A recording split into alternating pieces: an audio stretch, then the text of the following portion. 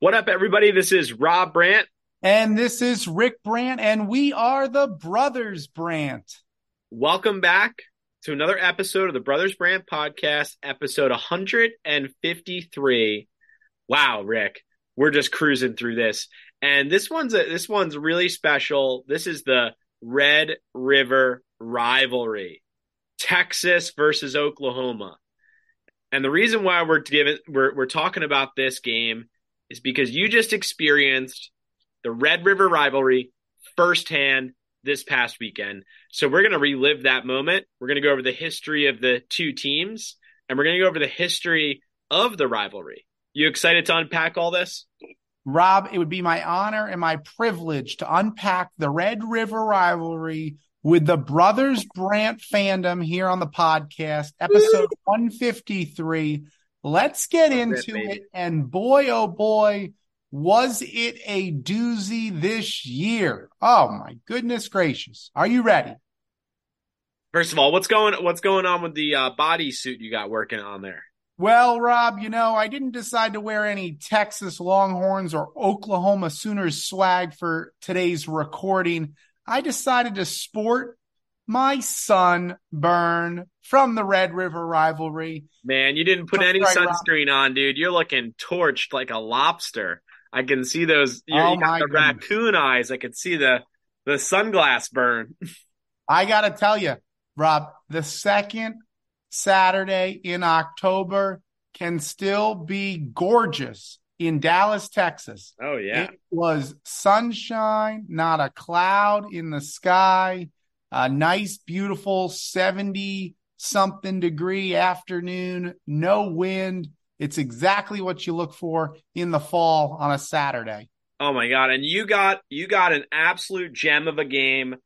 Last second, instant classic. We're going to unpack that, but let's get into the history right now of the two storied universities, football universities. I'm going to launch into that. You got anything to say? You look like you had something to say, Rick. I would just point out, our listeners, of course, coming from all continents on this planet, are probably very well versed in college football. That's our viewership and subscribes to the podcast. And I'm pretty well certain that our listeners are familiar with this annual tradition of Oklahoma and Texas battling it out. Why don't you tell the listeners a little bit about each school's history, the storied programs of these two universities, and then I'll get into the matchup and the history of the Cotton Bowl. And then we'll unpack your experience. I get it. I know how this is flowing. And for those of you listeners out there, thanks so much for listening.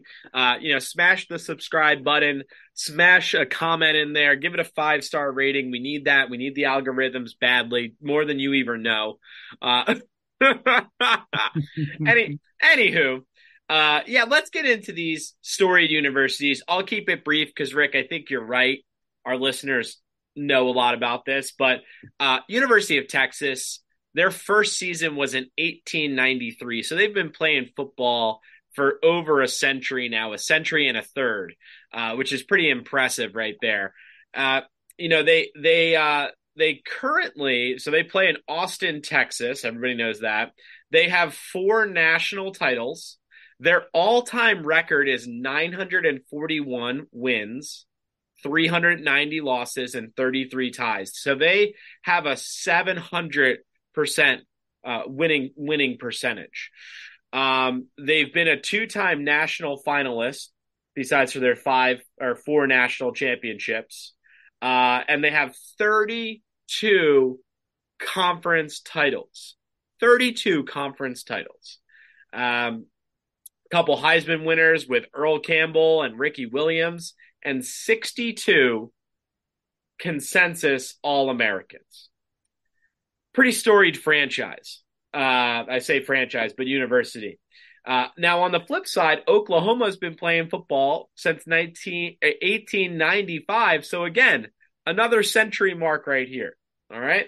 They play up in Norman, Oklahoma, and they have an all-time record of 940 wins, 338 losses, 53 ties, 726 winning percentage.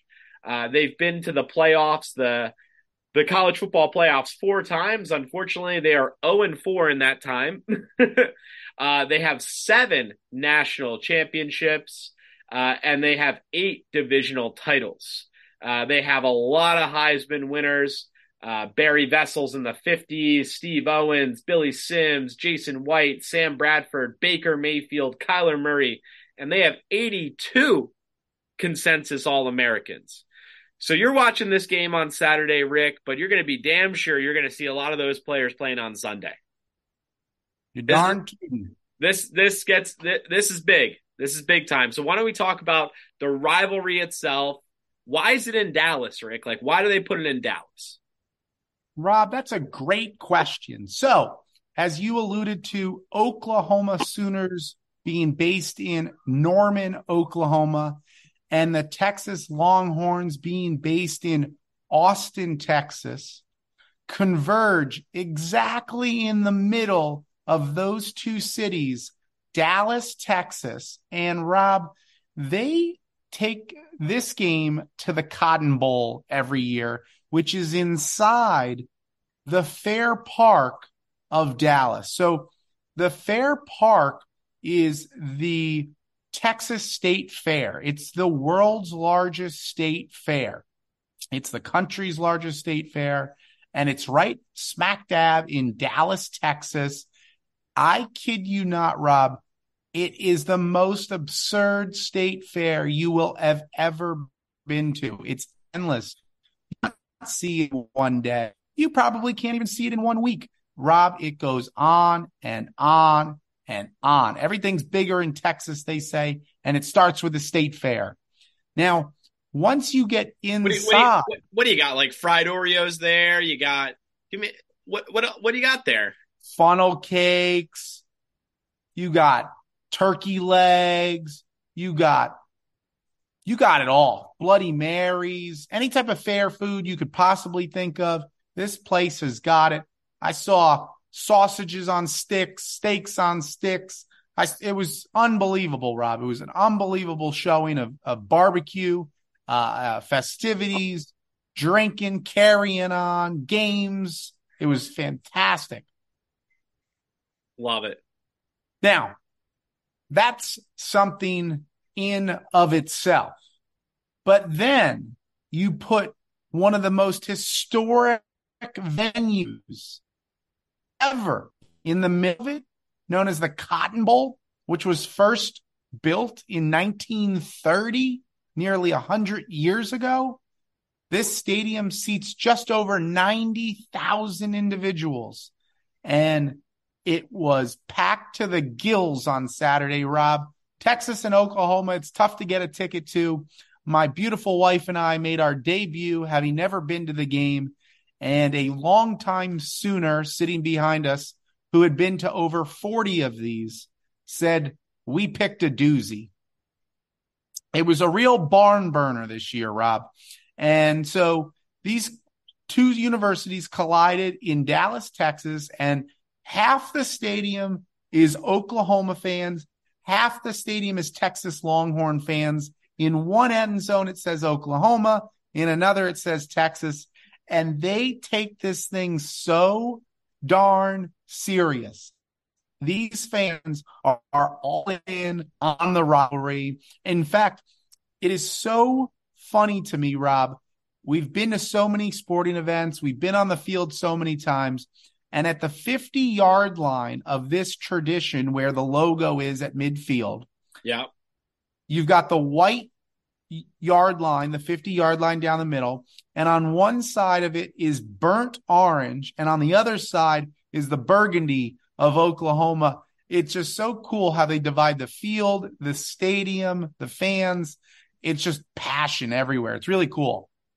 Yeah, when you Google images of it, of the stadium, you can see that half of it is a burgundy white, and then the other half is like a white burnt orange fan. So, oh man, I think it's so cool when you go to a sporting event and sometimes you can't tell like who's on whose side. Like you and I went to an FSU Bama game and they kind of had similar colors. But when something good happened for FSU, you heard it and you saw everybody. And then when something good happened for Bama, you heard it. And it was like, oh, it was like half the stadium. So I can only imagine what it was like for you just seeing these fan bases just go electric and berserk during plays. It's somewhat like the Army Navy game that you've been to, that tradition where you just have two passionate fan bases on either side of the stadium, and they're going back and forth in the crowd and on the field. It's really, really cool. So this rivalry, Rob, began back in the year 1900, and they've played this game 119 times. Texas does hold the slight edge, 63-51, and there happen to be 5 ties over the years. But this thing has been going on practically as long as football has existed. So an annual tradition in October at the Cotton Bowl. And this year, Rob, was so darn cool because this game was back and forth. Both teams, Rob, entered undefeated, 5-0. It was a battle of number 3 ranked Longhorns, number 12 ranked Oklahoma Sooners. And this was also the last year in the Big 12 conference before both schools depart to the SEC next year. So there was some nostalgia out there. Baker Mayfield was on the sidelines of Oklahoma. Saw that. And none other than Matthew McConaughey happened to be on the Texas Longhorns sideline. So there was celebrities out, and it was gorgeous. The game kicks off at 11 a.m. local time. It is, they really can't be doing it at nighttime. That'd be so much excessive drinking for an entire day. College game day was in attendance. First time to be able to create a sign and stand up there and hold the sign up. It was a lot of fun. We had a blast. And now the game itself, Rob, it started off back and forth, tied at 7 after the first quarter. The teams were pulling out all the stops. You had fake punts. You had 4th down conversions, trick plays, gadget plays. At halftime, it was neck and neck. Oklahoma up by a field goal. They traded possessions and scores throughout the second half. And the Longhorns went down and kicked a field goal, which looked to be the game-winning field goal with a $1:15 to play. But Oklahoma, in 4 plays, went down and scored the game-winning touchdown with just seconds remaining. The Longhorns did get the ball back. Quinn Ewers did have a Hail Mary attempt from about midfield that fell to the ground. It was unbelievable. Dylan Gabriel balled out, quarterback for the Oklahoma Sooners, 285 yards, 23 of 28, a tutty. He could not be stopped, and he ran for over 113 yards on 14 carries and a rushing touchdown as well. The man was electric. Yeah, I smashed that over on the passing. It was cool, man. It was really cool. They had both, each of them had a receiver that went for over 100 yards on the day. And it was an aerial attack for sure, but there were some exciting plays both on special teams and defense, coming up with some goal line stands and some interceptions. There was a blocked punt return for a touchdown. It was just everything you could possibly want in a game. And my wife and I walked out of there just thinking to ourselves, that's the best case scenario. We're going in there, look for a good game, wanting to experience it for the first time. And we got it all.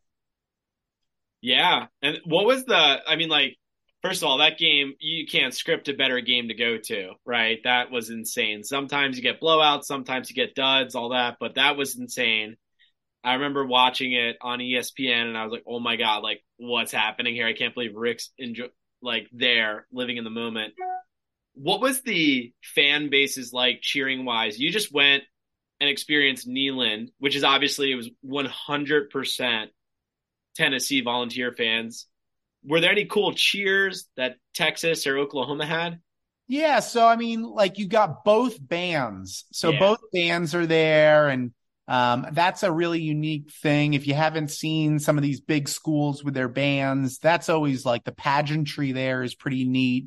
The Oklahoma Sooners, they've got the Boomer Sooner wagon wheel with the horses that the team out of the tunnel onto the field. That'll get you goosebumps for sure. And then the Longhorns, they just the electricity in which they come out onto the field is pretty unique. They release this burnt orange smoke from their end zone where like the band and the fan base is sitting, and it just overtakes the stadium and is like it's very intimidating. Plus you got like Enter Sandman. It's just the Oh man, intensity is that's so great. sweet. And I just thought that going into the fourth quarter, both teams huddled up as teams on the 50-yard line, but actually out on the field, just no more than probably 20 feet from each other. And down there was some good trash talking, some, Yeah, staring each other down. And the game was hostile to begin with, but it was just so darn cool. yeah, that's It's a awesome. bucket list. It's a bucket list for Yeah, sure. yeah, they played for the Golden Cowboy hat, and it looks like Dylan Gabriel walked off with it. He sure did, Rob. He earned that one, and I'm sure he's probably racked up a few Heisman votes now because of it. But I Oh, want to talk a little bit about the historic Cotton Bowl itself, Rob. This Cotton Bowl, it it actually hosted World Cup matches back in 1994. It wow. it has hosted professional football teams such as the Dallas Cowboys, professional soccer teams. This stadium has done it all. Concerts, winter classics, you name it. This venue, and you and I are venue like stadium junkies. Stadium crashers, some would say. Some would say. And Rob, this stadium, while historic and probably a little outdated in some areas, to say the least, it really was pretty neat, and definitely would encourage all of our listeners out there to make their way to the Cotton Bowl one day. And sure, SMU and a few locals play there, but try to get yourself to the Cotton Bowl during the Texas State Fair for the Red River rivalry. It's a showdown you won't want to miss in the heart of Texas. I don't know what that was. Well, we should be wrapping this podcast up We should be about wrapping now. up this, put a bow on it after what the hell that was. But you heard it here first. Cotton Bowl, the Red River rivalry, tongue I twister. knew we wouldn't get through this episode without botching that one. Oh yeah, botched it good. But Ricky had the privilege of going there and checking that off the dreams list. So I have to do that at some point. It's going to happen. But what an amazing experience you and the missus had, and we're just going to keep it rolling, right? I might pull the trigger on some World Series tickets if the Phils make it, my man. So we may have to do a All little right, podcast on beautiful, that. beautiful. I love to hear it. I love to hear it. For all you listeners out there, I'm Rick Brandt. And I'm Rob Brandt. We're the Brothers Brandt. Thanks for listening.